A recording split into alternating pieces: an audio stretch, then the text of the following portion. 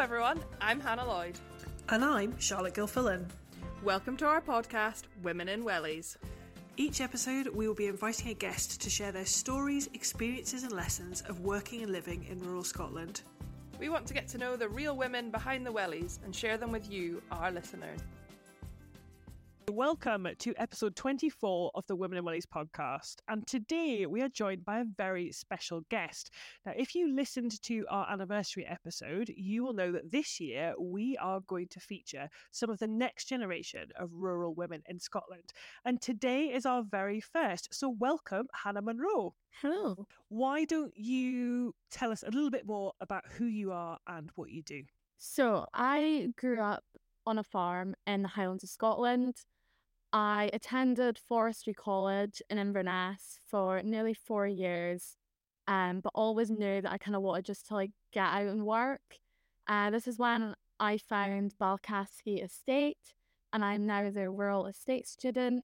I have been for about a year now, and I've got about maybe 5 or 6 months left on this placement.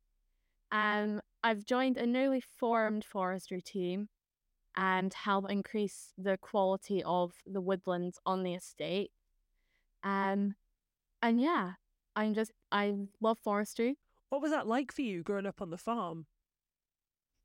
So it's just my dad is a farm worker on a farm near a little village called Port Mahomet. I was always helping out on the farm, kind of whenever I could. And I remember kind of sitting on dad's knee, steering the tractor and he was ploughing type thing. And then grew up to actually be the one ploughing. So yeah, I've always loved kind of outside, hands-on practical work. You sound like you really enjoyed the farming side of things, and I'm just wondering what the catalyst was for you to then move into forestry. So I kind of wanted to do something a bit different to what my dad did. So I went to one of the university open evenings. And the person greeting you was right, what do you want to do?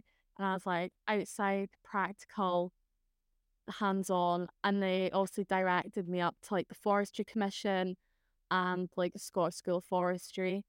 Got chatting to them and then found that the Scottish School of Forestry was kind of the best bet to go for, because I could start at a level 4 rural skills. And then obviously I've worked my way up to HNC now. And yeah, so I started there in 2019, and obviously I'm still there, finishing off hopefully May time this year.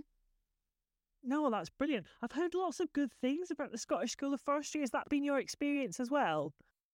Yeah, so it's been a bit difficult being a distant learner. I think there's been a few hurdles that they've had to overcome as well.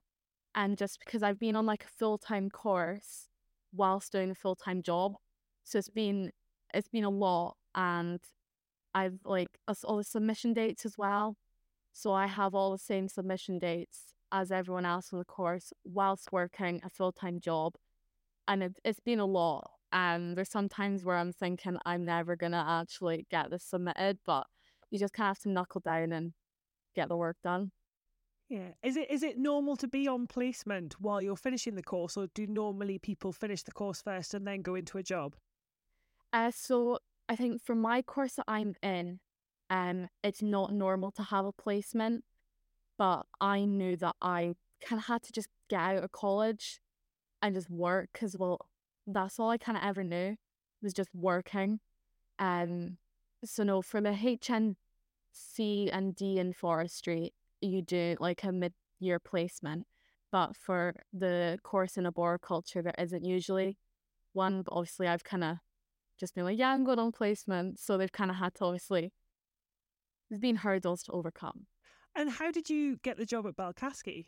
So I got it, there's a careers event type thing happening at college which I couldn't attend, so I asked my friend just to send me the list of email addresses that of the people who are speaking. So I seen Balcaskey Estate on the wee slip, and I was oh, I'll just send my CV asking about a job and just kind of see what happens. Wasn't really expecting much, but I got an email back being yeah, this is actually very timely. We're about to put out a job that I think would actually suit you. So within about it was in all happened within about a week. And I was on the phone to the estate manager, we had chats, and then obviously I applied, I came down for a practical interview. And then after my interview, I think I waited about 2 to 3 weeks, and then I got the email to say, yeah, we'd like to offer you the job. I love the fact that you took the initiative to go and get that information, even though you couldn't be at the careers event, and to then send your CV round. If that had landed on my desk as an employer, I would have been really impressed. And clearly, you made a great impression on Belkaski. How did it feel going down for the interview? A bit nerve-wracking because the thing was, I didn't look up the estate before I sent my CV, which I maybe should have done. But it's all been a bit of an adventure because I was like, oh, I'll just apply. And then I was like, oh, this is actually down in Fife. And it's not too far away from Inverness, but first time moving away, it's scary. But I was like, look, I just have to do this because you all have to kind of do it at some point. I was like, well, might as well just do it now and get it over and done with. And honestly, it's been the best decision I've ever made. Just from the way you're talking about it and you're describing things, it's clear how passionate and enthusiastic you are about the job and about forestry. What sort of things are you doing on a daily basis as part of your role? Well, at the minute we're busy planting, so we've done beating up, and then obviously we're planting a new woodland that I've designed. Obviously with storms, we're obviously clearing up storm damage. We obviously maintain the woodlands that are already on the estate. During busier periods, I'm helping out the gardener, just mowing grass type thing, because that's something he can just send me off doing, and I know what to do. During lambing last year, I was helping out on the farm. I've helped at the butchery, the estate butchery, on market weekends. I honestly just do bits of everything, but I absolutely love it. This reminds me so much of our conversation with Mary Bowman. And Mary, at the beginning of her career, talked about kind of emailing all these estates to try and get a job and, reaching out to all these people. And now Mary's now they're clients and all this. But it reminds me so much of that determination that we've seen in other guests, later on, who are further down their career. But Hannah, I'm just really, really impressed. The fact that you were willing to just get stuck in, your job is in the forestry team, but you're just oh, I'm just going to get stuck into this. I'm just going to get stuck into that. And it really shows how kind of inspired you are by kind of the practical and outdoors and how much you just want to learn and get stuck in. Would you say that's kind of fair? Oh, 100%. I was helping the guys put up a deer fence. I'm like, I've never done that. But I was like, look, I'll give you a hand, because it was going around the woodland I've created. I was like, I'm not letting you just deer fence my plantation. I'll let me get stuck in. I'm like, yeah, it's a deer fence. It's very tall and I'm very short. And I was jumping up to try and clip the top wire in. But I was like, I'm not letting anything defeat me. Yeah, I honestly just get stuck in. If there's an opportunity, then I'll just take it and try something new. I also absolutely love that they've given you ownership of designing a plantation, and you're it's like my plantation, it's yours. You've got that kind of longevity and that legacy already, being created so early in your career. Is the kind of legacy stuff part of what makes forestry interesting for you? Yeah, I definitely think so. Because I can obviously look back in, well, 15, 20 years when my plantation's coming up to its first thinning, and being like, I designed this. That's always going to be there now, and it's because of me. And if trees don't grow, or I've picked the wrong species, it's a learning curve. But it's kind of an exciting one as well, because then I'm taking I've made a whole portfolio of this woodland that I can obviously then take to other employers, and it backs me up a wee bit as well. Yeah. I think I think in our conversation with Caitlin Charlotte, we talked a bit about this as well, didn't she? That she said one of the challenges that you face in forestry is that it does take, 15, 20, 30, 40, 50 years for you to really know if something worked. So you're learning from the foresters from before, and kind of trying to like build on it, but it takes a while for kind of iterations to come through. So it's good to keep that portfolio so that you can kind of say, this is what I did at the beginning of my career. And then when you're, 40, 50 years down the line, you'll be able to say, this is what I've done at this point in my career, which is so cool. So yeah, really good. Now, Hannah, when I first learned who you were and what you were doing, it was actually through an interview that you did with the Forestry Journal, which was last year. And it was part of their new feature, Women in Forestry, which I think is absolutely brilliant and quite frankly well overdue given the numbers of women that now work in the sector. And in the interview, you talked a bit about it still being a male-dominated industry. But what was it like when you started at the School of Forestry? So for my first year in the rural skills, I was the only girl. And then in the certificate in forestry, in my class, there's one other girl. Obviously, when you get to more of like the HND and C levels, there tend to be like a few more girls coming in. But yeah, so it's probably been about 3 girls, in the more practical classes I've done. So obviously when I first walked into the classroom, and it was kind of almost like around a big meeting table, and there's literally it was all guys. I'm like, oh, okay. But I knew that I just had to, like, I was fully capable of doing everything they could do. So I knew that it was all about like proving myself almost. And I think they definitely got the message that, they're not going to beat me type thing. I will, like, there's a simple task like lifting a log. They'd be like, oh, Hannah will get that. I was like, no, you will not.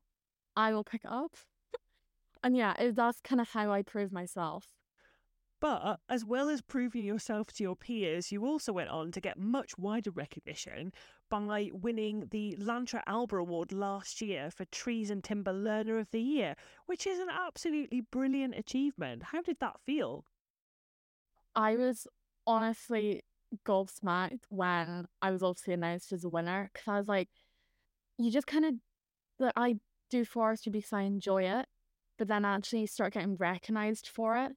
And obviously winning that award got me like the Forestry Journal articles, and now this, and like I just sit back and like, 15-year-old me walking into that classroom full of guys to now sitting here and like, I've done it, and like getting the recognition for it as well is kind of just like an added bonus.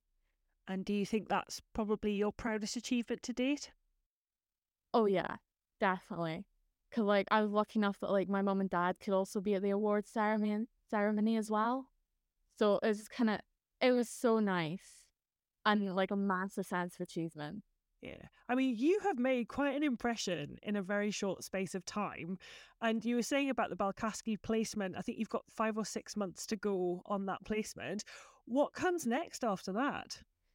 So it's right now I'm in the process of contacting places, asking if they have any jobs and all that type of stuff. So I am kind of hoping to integrate like the forestry and farming a wee bit in my next job.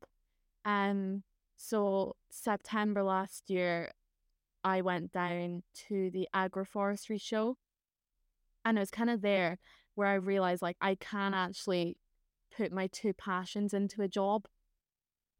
So there's not many agroforestry farms about that I know of. So it's kind of finding them at the minute that I can contact, put my interest out there, and see what comes back from it. One thing that really stands out for me is that you have made a big impression in a really short space of time. And I am so excited to see what comes next for you and also to follow your journey, as I think you have so much potential. And I genuinely love your enthusiasm and your determination. And wherever you do end up, I think we'll be very, very lucky to have you, Hannah. I was just thinking exactly that, and that what you have already achieved is like, to win an award. Most people won't win awards till much, much later in their career, and it's one of the great things about the Lantra Alba Awards that you do get recognised, quite early in your career. But the doors it's already open for you, and it's amazing for us to be here and having this conversation with you. As you well know, Charlotte and I are both very passionate about the next generation of women in rural Scotland. And I think you're a prime example of why we need more women in the next generation of rural women in Scotland, because you're so passionate, you're so hardworking, you're not fazed by the fact that you walked into a classroom of boys. At 15, I would have been running back out that door, not least because I went to an all-girls school before that. Do you know, I'd have been like, get me out of here. So, I'm sat here like very impressed and inspired by what you've kind of achieved so far.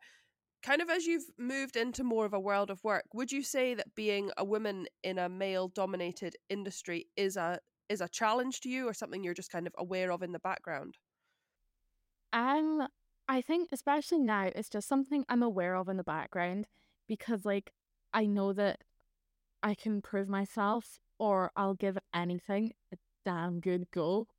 Like I think that's the thing, like obviously I work in like an all male team, but they now know that I will give it a good shot until I'm being like, okay, yeah, can I get some help? Which I'm honestly not embarrassed to ask for help either. Like I know that they will help if I can't do it, but they certainly know that I'll give it a good go before I ask. Which is such an admirable skill in any sector, whatever you're doing, that you'll just give it a good try, and then you'll say, actually, I need some assistance. Whatever you're doing, whether it's with a kind of technical written part of the job or a physical element. I think that's incredible. To get to where you are now, would you say you've faced like other challenges or things that maybe like little hurdles that you've kind of kicked out of the way, clearly? Um, I would say kind of the biggest one is obviously the availability for like women's clothing and like forestry, like the PPE side of things. Obviously at college, I did just get like the generic size small chainsaw trousers, but they didn't fit. I literally had to. They were held up with a piece of baler twine, A true and farmer, a true yeah, farmer. which twine can be used for a lot of like. Absolutely everything. Yes. So yeah, there's stuff like that. But I think another one, like a challenge I've definitely faced, is something like so in high school. Obviously, I've never been much of an academic person, so it's actually finding how I took or how I chose my path type thing. Because obviously at my academy, you were steered into like, you stay for the 6 years, you go to uni for 4, you get a degree, and then you get work. But for me, I knew that was not my path at all. So I was trying to find someone who would actually support me in that path and support me in the fact that I didn't want to sit in a classroom. I learned by like being outside and actually doing stuff. Yeah. Yeah, yeah. And obviously, I mean, I think on earlier episodes, we've talked about people having somebody who's kind of steered them in the right direction or opened a door or given them the opportunity to do something. So would you say that was somebody within the kind of the school for you, or was it when you found the Scottish School of Forestry and that kind of contact that kind of just gave you that little steer? Somebody you probably look back in 10 years and think, oh, I really want to say thanks to them for nudging me in the right direction. Yeah, I'd definitely say the Scottish School of Forestry played a big part in it because they were like, yeah, you can like start from rural skills, or they're like, you have the qualifications where you could join like a higher level course. But I think I chose to start from like the very bottom because then I would earn the respect. Because I think I knew that I was kind of going into like obviously a male dominated industry, and obviously just earning the respect is obviously it's paid off as well. Oh man. I think it is, though, having those people who will open the door to an opportunity that is a massive part of getting the next gen like you, Hannah, into the rural sector. And for them to say, not to make a judgment of a girl walking up to their stand and think, oh no, she's not going to be the right person for this course, or they've just straight away come like open arms and said, come on, come on board, start at the beginning, you know earn your stripes as such. And you've obviously earned them well. So I think it's brilliant. So, Hannah, one question that we ask all our guests at the end of every episode is, what advice would you give to the next generation of rural women in Scotland? Now, given that you are the next generation, it could be a piece of advice that somebody's given you, or given everything that you've achieved to date, which has been amazing, it could be a piece of advice that you want to pass on to those coming behind you. So what would yours be? I would definitely say for people coming like behind me, is to just go for it. Don't let anyone tell you that you can't do it until you've had a go. And just don't give up if it's something you're passionate about. Because, well, I didn't, obviously, when I first started, I didn't really know much about forestry, but now I'm passionate for it. And yeah, as well, like, especially for this estate that I'm on now, it's like they don't care what gender you are, as long as if you can get the job done, that's all that matters. So yeah, I definitely think just go for it. Don't let anyone stop you if it's something you're passionate about. That is some great advice, Hannah, especially as you are already leading by example so early in your career. And I cannot wait to see what comes next for you. I can't wait to see, Hannah, what estate is lucky enough to get you next after your placement ends at Balcaskey, and I definitely think that you've got bright future ahead, and I just know that it's fantastic to be having this conversation with you now. And if Women in Wellies is still going in 20 years, maybe we can have you back having a little career update, and you can tell us where you've got to. I've been so lucky in finding this estate because they've all been like so welcoming, and just like if you have an eagerness to learn, they will teach you, like no matter if it's like forestry, gardens, wildlife, up at the farm, like they will take the time to teach you. And I'm just so grateful for like everything I've learned from like everyone on the whole estate. That's fantastic, and great to hear that the estate's been so welcoming and played such a key part in shaping your future. Thank you so much for joining us today, Hannah, and sharing your stories, experiences and lessons. Thank you for having me. It's been a pleasure. If you want to connect with Hannah on social media, you will find all her details in the show notes.